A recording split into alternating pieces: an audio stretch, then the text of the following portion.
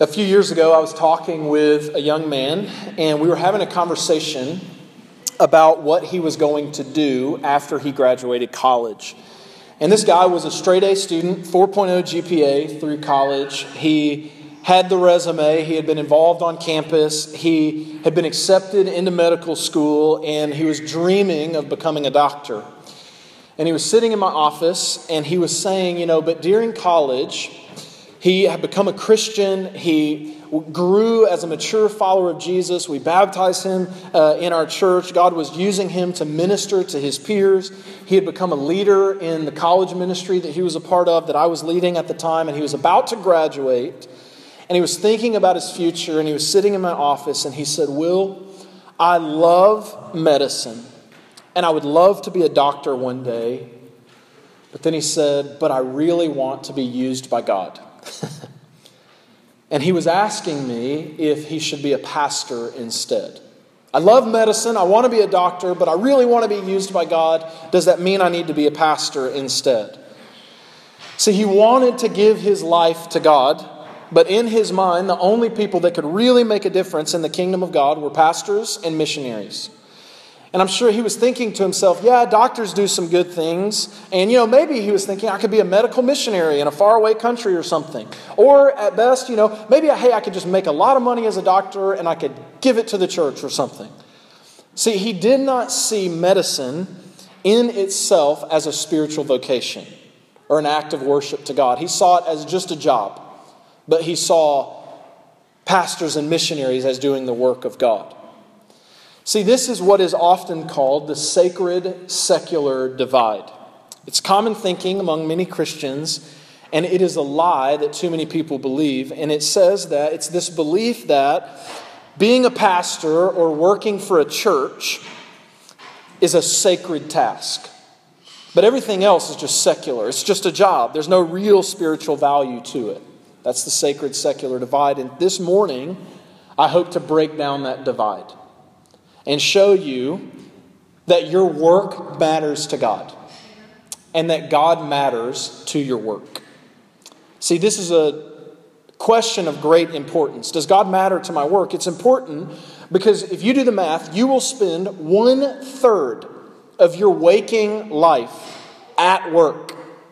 Most of us will spend 100,000 hours at our jobs in our lifetime. And that's not counting our commute. Lord help us, right? Amen? And other work-related activities.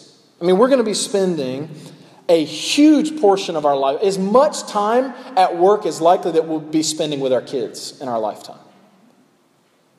And so the question we have to ask is, if Jesus is Lord of all, and He is, does this portion of our lives have any relationship to our faith? If Jesus is Lord of all, is He Lord over this third of my life? And so many of us think, I worship on Sunday and God is present in this room, but what about Monday? What about in my office? Is God there? And does my faith in Him matter there? And I believe our text this morning, Colossians chapter 3, will help us see that the answer to that question is a resounding yes. Monday matters. Monday is sacred. And God is there and God matters on Monday. Look at what it says. The Apostle Paul says in Colossians chapter 3, starting in verse 22. Bondservants, obey in everything, those who are your earthly masters, not by way of eye service as people pleasers, but with sincerity of heart, fearing the Lord. Whatever you do, work heartily as for the Lord and not for men, knowing that from the Lord you will receive inheritance as your reward. You are serving the Lord Christ. The book of Colossians is a letter that the Apostle Paul wrote to a church in the city of Colossae. And he wrote the letter to a very specific people, but he wrote it for a very specific reason.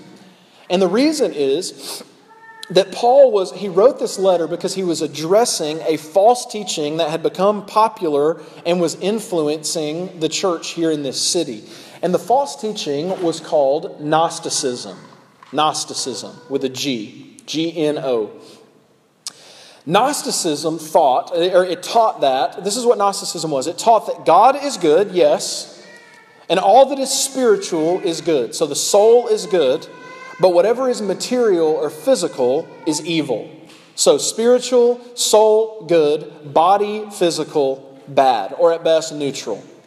And so the Gnostic practice was that in order to really experience God, you needed to rid yourself of all material things.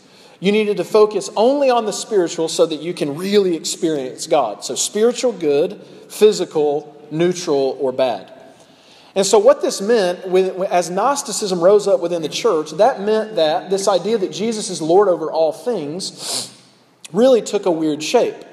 Because now, if Gnosticism is true, if the spiritual is what really matters, then anything pertaining to sexuality, anything pertaining to entertainment or even recreation or public life or even work really doesn't matter to your faith.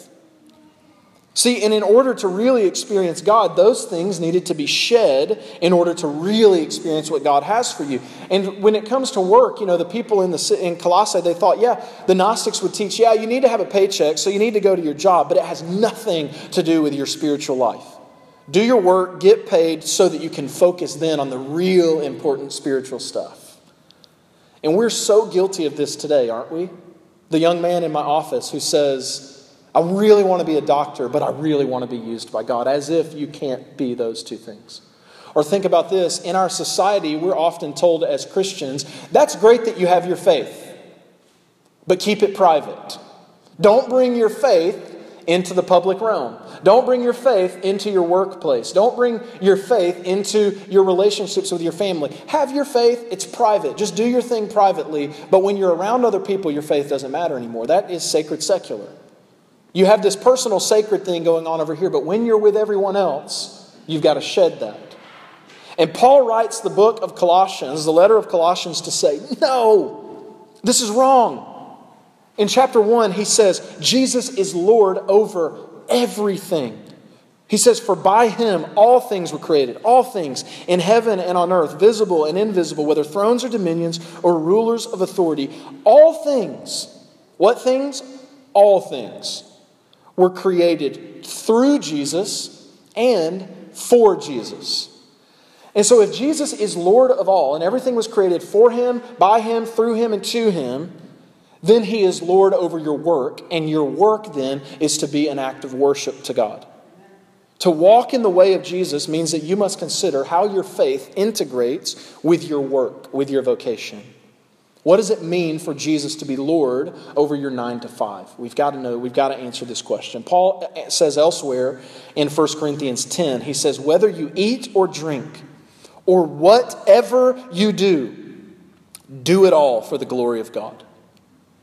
And what the Bible is very clear that there is a way to eat, there is a way to drink, and there is a way to go to your job that brings glory to God. And as Christians, we need to consider what that is. And to be a Christian, by definition, is to be a follower of Christ. And if we want to be like Jesus, that's the goal of our faith, right? Then we want to be like Jesus, we look to Jesus. So we consider then, what was Jesus' life like? Jesus spent the majority, vast majority of his life, not as a minister, not as a prophet, but as a carpenter.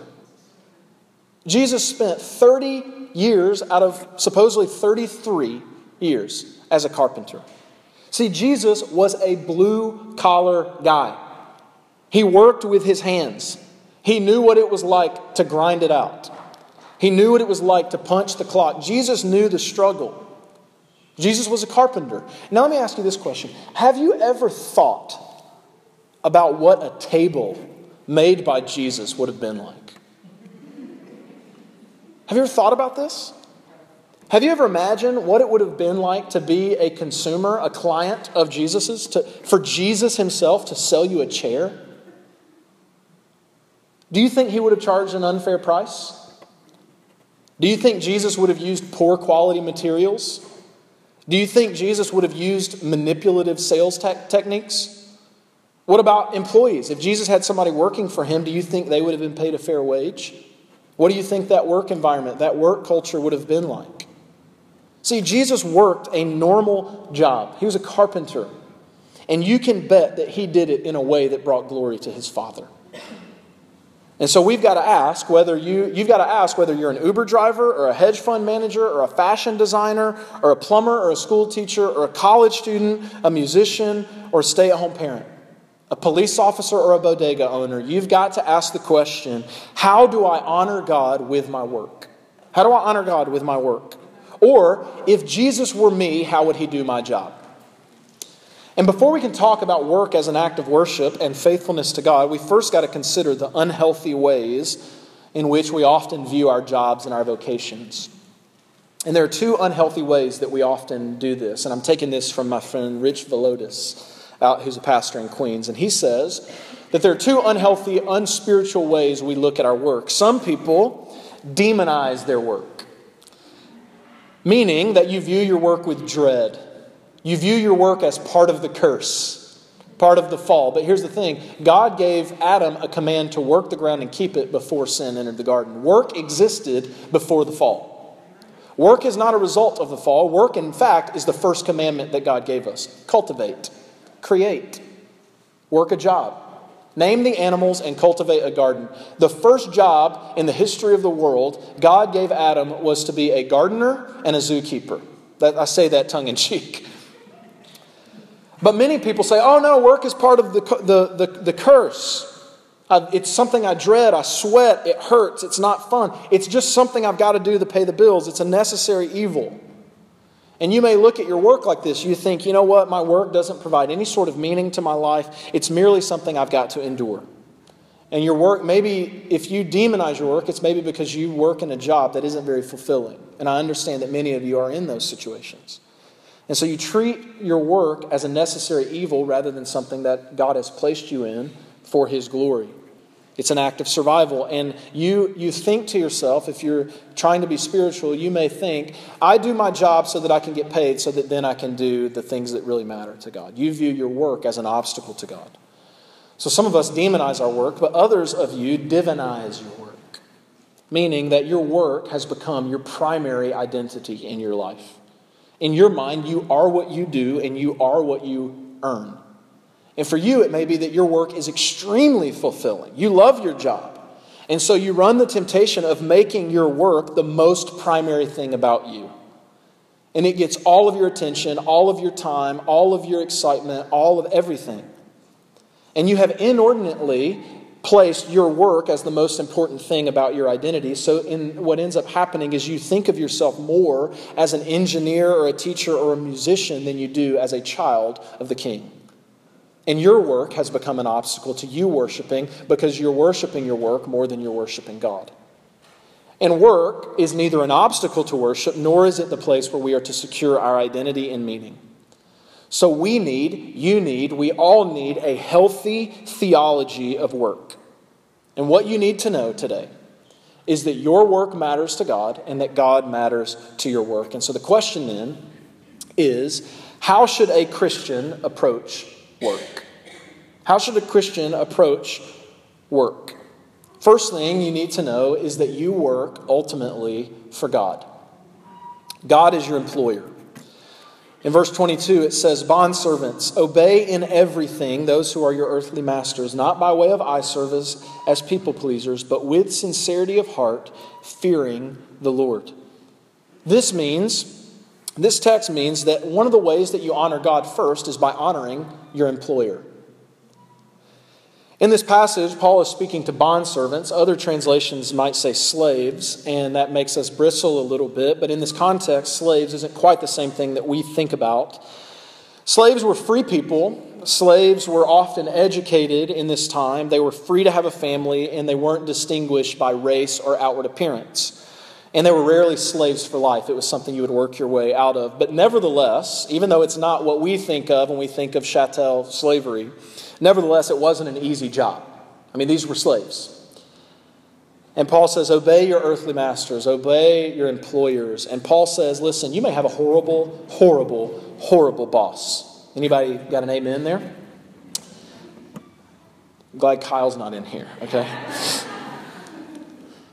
You may have a horrible boss. You may be in a situation or a role or a profession that you hate. Maybe you're in a job that you're way overqualified for and you're tempted to think that you're above the requests of your manager or your employer. And Paul says, obey your employer as if you're working for God himself. And you say, well, you know what? Paul doesn't understand my situation. He doesn't know my boss. My boss is an idiot, That's what you might think. And Paul would say, I don't care if your boss is Michael Scott, okay? You honor him or her as you honor God. You honor your boss as you honor God. So that's one aspect of what it means to work as if you're working for God. Secondly, because as a Christian you are working ultimately for the Lord, you must work hard. And you must work ethically. And you must work for the good of others. You may be in a job, and I know that some of you are in jobs where you feel like no one notices you. No one recognizes you. No one respects you. So you question, why should I give my company all I have? Why should I give my boss all I have? They don't respect me. And maybe you're tempted to cut corners to get noticed, or you're tempted to be lazy. And Paul says, no one else may see you, but God does. So work knowing that he is watching you. Proverbs 11:1 says, a false balance, or dishonest scales, or fudging the balance sheet, or stealing office supplies, or clocking out early. A false balance is an abomination to the Lord, but a just weight, doing the right thing, is his delight. We work ethically as followers of Jesus.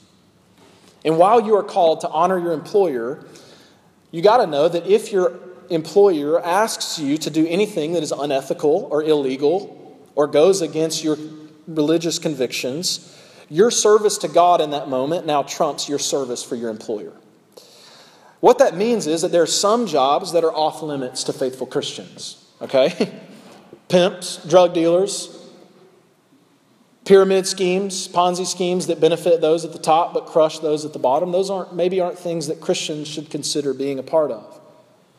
And there are times that in your jobs you may have to obey your God-given conscience when something doesn't square with your convictions. There's a person in our church that left their job a while back because they became aware of the harsh impact that their industry had on the environment. And for this person, they could not align the realities of their job with their personal and theological convictions, so they left their job and started a new career because their theological convictions got in the way of what they thought it meant to work ethically for the Lord. Other people, I remember teaching on the Sabbath one time, that God commands us to rest.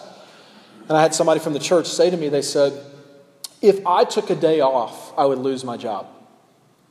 They said, if I rested, or if I only worked 50 hours this week instead of 70, I would lose my job because there's somebody underneath me that would cut my throat to get my job if I took a break at all.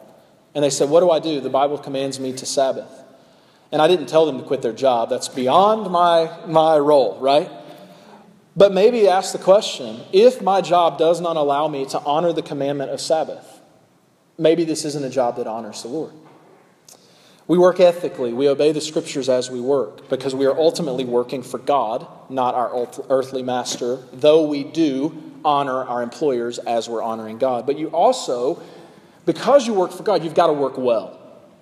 You do your job with excellence. Martin Luther, the reformer, one time had a similar conversation like I had, somebody who came to faith in Christ and they were spiritually just revived.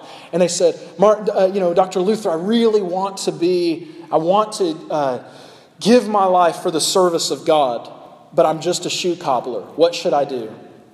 And Martin Luther said, you should make a really good shoe and sell it for a fair price. That's what it means to honor God as a shoe cobbler. See, you may hate your job and it may seem boring or insignificant, but you are called by God to do it with excellence because God demands it from you. Martin Luther King Jr., a different Martin Luther. Martin Luther King Jr. said, I love this. This is so beautiful.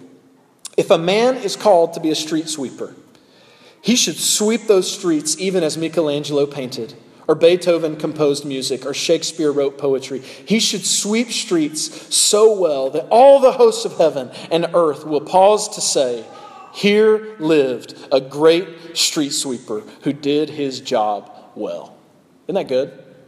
We work for God. Second thing you need to know is that your work is meaningful. No matter what your job is. You think your work is insignificant. You think your work nobody cares about, but your work is meaningful. And it's meaningful because you are made in the image of God. And when you work, and when you create, and when you cultivate, you are imitating God. You're making something out of nothing. You're bringing order out of chaos. You're being like God. And you may think that your work is so small and menial and doesn't make a difference, but it is making a difference. Martin Luther, the reformer, back again to the first Luther, he preached a sermon that I read on Psalm 147. I thought this was fascinating. And the psalm says, For God strengthens the bars of the gates. God blesses your children within you. He makes peace within your borders. He fills you with the finest of wheat. And Luther asked the question, he said, well, how exactly does God do these things? How does God strengthen the bars of the city? By city planners and architects and politicians who pass laws to protect the city. How does God bless the children in our midst? Through teachers and pediatricians and stay-at-home parents. And yes, that is a job. And school bus drivers and on and on and on. How does God make peace in our borders? By means of good lawyers and policemen and firemen and military. How does God fill us with the finest of wheat? By farmers, factory workers, restaurant owners, grocers, and truck drivers. Luther said that our professions are like masks that God wears as He cares for the world. And you may say, well, nobody sees what I do. I work hard, I work ethically, but nobody sees me. Nobody pays attention to me. And no one really benefits from what I do. You may say that, but I'm here to tell you, God sees you. And you think, oh, well, that's cheesy. Oh, God sees me, I get it. But think about this. Think about all the things that God sees that no one else sees. Think about the Mariana Trench, the lowest point in the ocean. No human has ever laid eyes upon some of the creatures that are in the Mariana Trench. There are fish and there are creatures and there are coral reefs that no human has ever seen. They exist only for God's enjoyment. There are caves that no human has ever explored. And deep within those caves are creatures and crystals that no one has ever seen but God.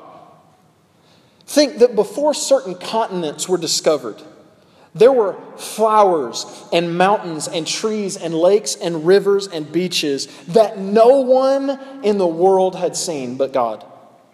Did you know that the mountain gorilla wasn't discovered until 1902? That meant that for centuries and millennia, there was a huge primate that nobody had ever seen but God. Nobody had ever seen but God. It's as if all these things just existed merely for God's enjoyment or pleasure. We look at flowers and we think they're beautiful. There's probably some flower out there that no human has ever seen, and God's looking at it going, that's beautiful. He's the only one who enjoys it, but He enjoys it. I saw an author this week in like a blog. It was kind of joking, but I thought it was funny. They said, I kind of hope, this is a theologian, said, I kind of hope that Bigfoot or the Loch Ness Monster actually exists, because that would mean that there's a creature out there that God is enjoying all on His own. And that means that He created it merely for His enjoyment. You know what God said to Job? He said, have you, Job, entered the springs of the sea or walked in the recesses of the deep? You say, no one notices my work. No one sees the hard work I do, the excellence I do, but God sees it and He recognizes it. And whatever it is, even if no one else sees it, you are to do it in such a way, like Luther said, that all the hosts of heaven look on you and say, there lives a great street sweeper, or there lives a great beautician or barber. Consider the work of a janitor. This is an often thankless job. People don't thank the janitors. They don't think of janitors. But could you imagine the chaos that would happen if a company didn't have a janitor? Think about the impression that it would make, like when clients walked in, they're thinking of partnering with this company and they walk in and the place is a mess. The client would say, this place is a mess. I'm taking my business elsewhere. Imagine about how unsafe a factory would be if there was no janitor to clean up at the end of the day. Think about restaurants, all the restaurants that would fail their health inspections and get shut down by the city if there was no janitor. See, a janitor is often a thankless, unrecognized job, but a janitor is crucial to the mission of a company. In 1962, John F. Kennedy JFK visited the NASA Space Center, and they were giving him a tour. And during the tour, the president noticed a janitor carrying a broom over his shoulder, and the president walked over to the man and said, "Hi, I'm Jack Kennedy. What are you doing today?" And he said, "Well, Mr. President, I'm helping put a man on the moon." See, he understood that his role was just as important to the mission of the company than anybody else's. See, your work is meaningful, even if it's not recognized by others. It's recognized by God. And as you do your work, you're imitating God. And here's what I mean by that.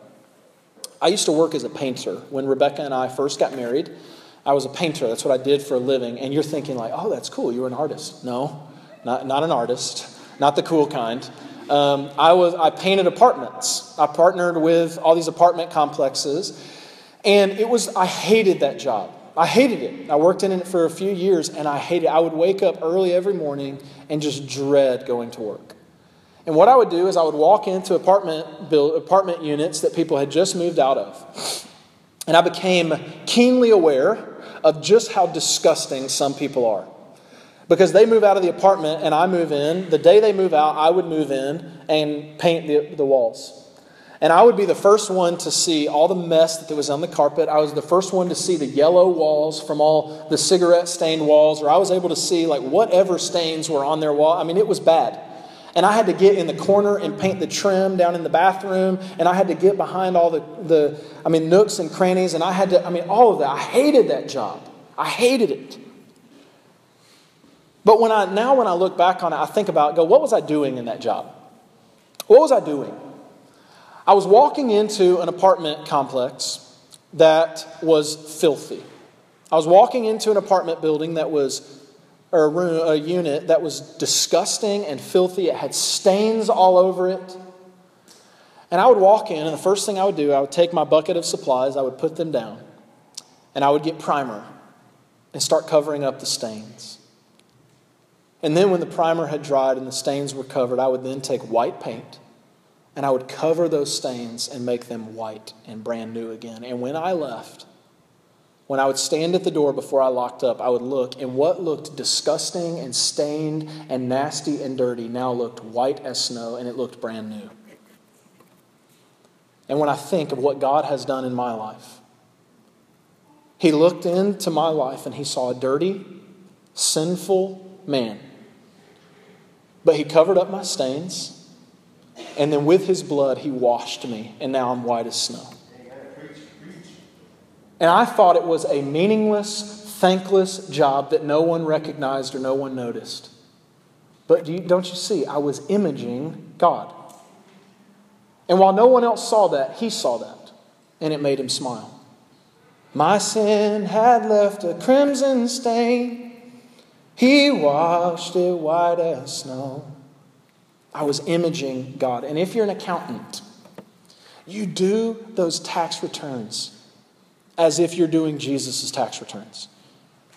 If you're a parent changing diapers, just remember that that's God's child that you're changing. If you're a barber or you're a hairstylist, that is Jesus' hair that you're giving a shape up. That's Jesus' hair that you're... Work as if you're cutting Jesus' hair. If you're a used car salesman, you sell cars as if you were selling them to Jesus. If you're an Uber driver, you drive your car as if you're transporting Jesus. If you're a trash man, you work as if that's Jesus' street you're cleaning. Your work is meaningful. And then finally, your work is for the sake of the world. See, I hope I've persuaded you that your work matters in and of itself and that God matters to your work. You don't have to be a pastor for your life to be spiritually meaningful. And many people often think, well, if I want to be spiritual in my work, I've got to do a Bible study in my work. I've got to put my Bible on my desk so people see it. Or I've just got to be the guy who talks about Jesus all the time. You need to know that your work in and of itself is an act of worship. You don't have to add some extra layer of spirituality to make it spiritual. It already is spiritual. Your work matters to God and God matters to your work. But the reality is that your work is also an opportunity to make disciples of Jesus. It's a place and a platform that God has given you to leverage your faith for the good of others. See, your work gives you, and your workplace gives you, a credible way to demonstrate God's love to your coworkers and to your clients and to your consumers. And often there are rules and stipulations in place. I get it. You can't bring a microphone and start preaching a sermon at your workplace. I wouldn't expect you to. You'd lose your job. But there will be opportunities where you will be able to speak life into the people you come in contact with. And here's the reality. As a pastor, I don't get many of those opportunities because I spend most of my day with church people. And then when I meet people who aren't Christians, they're hanging out, we got a good thing going, a friendship is forming, and then they say, so what do you do for a living? And I'm like, I lead a nonprofit, I'm like, I'm a pastor. The relationship shuts down. People get weird around pastors. People don't get weird around accountants. People don't get weird around musicians. So you have opportunities with people that I never have. And so you have an opportunity to know and spend time with regular people who don't know Jesus in a way that isn't always available to pastors like me. Billy Graham said that he was asked, one of his final interviews, he's still alive, but I don't think he does very many interviews, but in a recent interview he was asked, what is the next spiritual awakening going to look like? And he said the next great spiritual awakening will not happen in church services or evangelistic rallies. The next great spiritual awakening will happen in workplaces as Christians live out their callings as faithful followers of Jesus. See, God has a way of using ordinary people in ordinary jobs to fulfill his purposes in the world. Now back to the Apostle Paul. The Apostle Paul who wrote this text, he's one of the greatest missionaries in history. He's the greatest missionary in the Scriptures. Paul goes and he travels. This was Paul's life. He traveled the whole world, the whole known world, and he would preach the good news of Jesus. And when you think about it, I suspect that there are billions of Christians throughout history that can trace their salvation back to Paul in some way. So my parents led me to Christ, and then their parents led them to Christ, and this person. Billions of people will probably be able in heaven to trace their salvation back to Paul. Paul was the greatest missionary to ever live.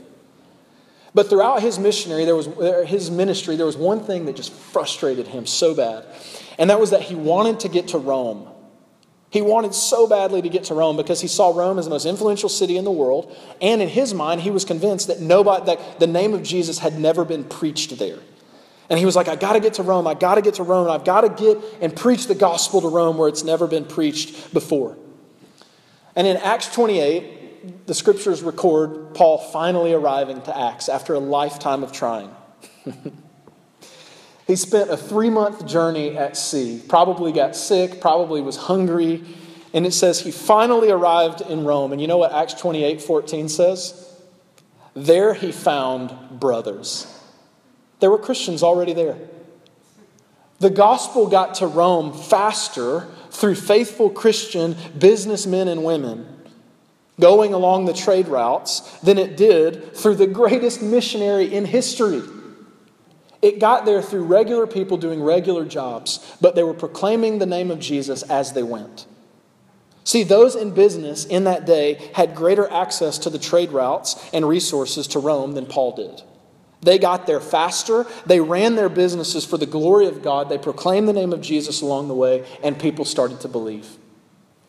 And here's what this means, that if we want to see spiritual revival in New York, and I want to see spiritual revival in New York, it will not happen because of pastors like me preaching sermons only. It will happen because of you.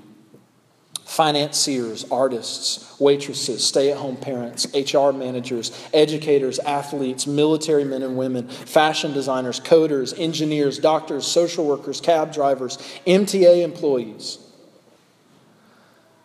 A movement of God will happen not through pastors and missionaries and worship leaders, but through you all seeing your work as a place of worship and using your spheres of influence that God has given you to show and speak the glory of Jesus. To show and speak of the one who lived and died in our place, the one who has promised that all who would believe in him would receive his forgiveness and inherit eternal life. It is his message, Jesus' message of grace and forgiveness that we proclaim through our lives and through our work and with our mouths. Jesus is worthy of our best because he gave us everything he had. And so today, our prayer is going to be a bit different than normal. Normally we just pray and have communion. Today I want to do something a little bit different.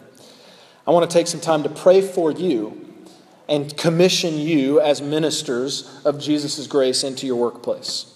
So what I'm going to do is I'm going to name some industries and professions. And when I call out your industry or profession, if you would stand.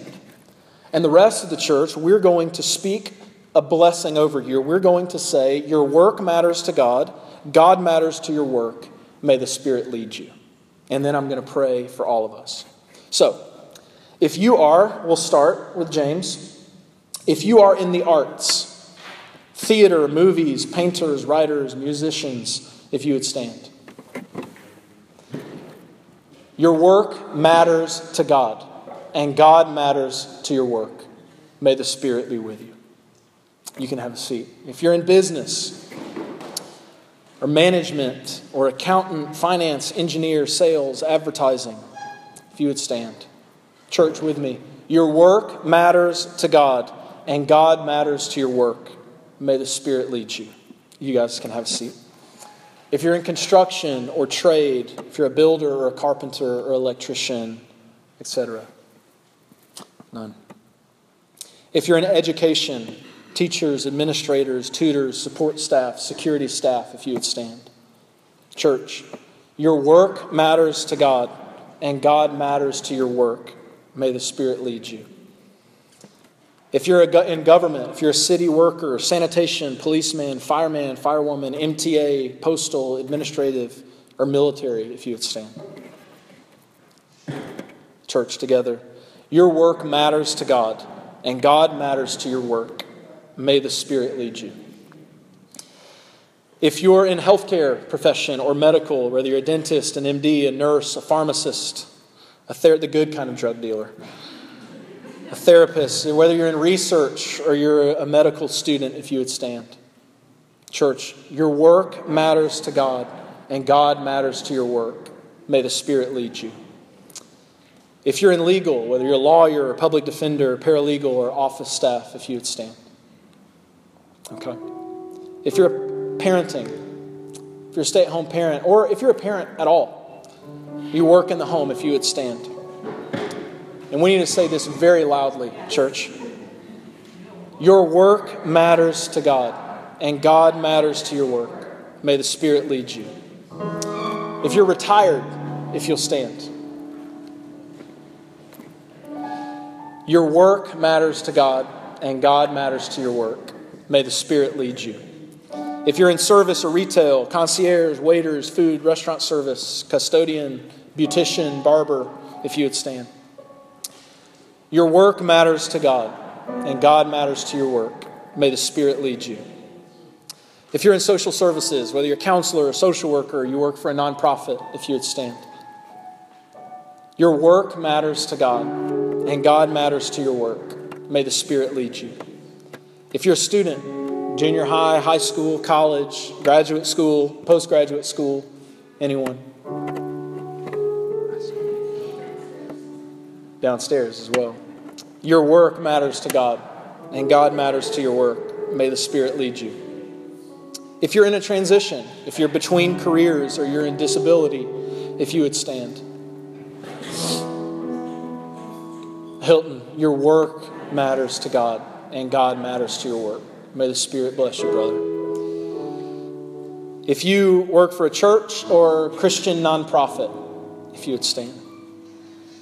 Your work matters to God, and God matters to your work. May the Spirit lead you. And if I didn't name your profession, other, would you stand? Just remember, church, your work matters to God, and God matters to your work. And may the Spirit lead us all. Let me pray for us.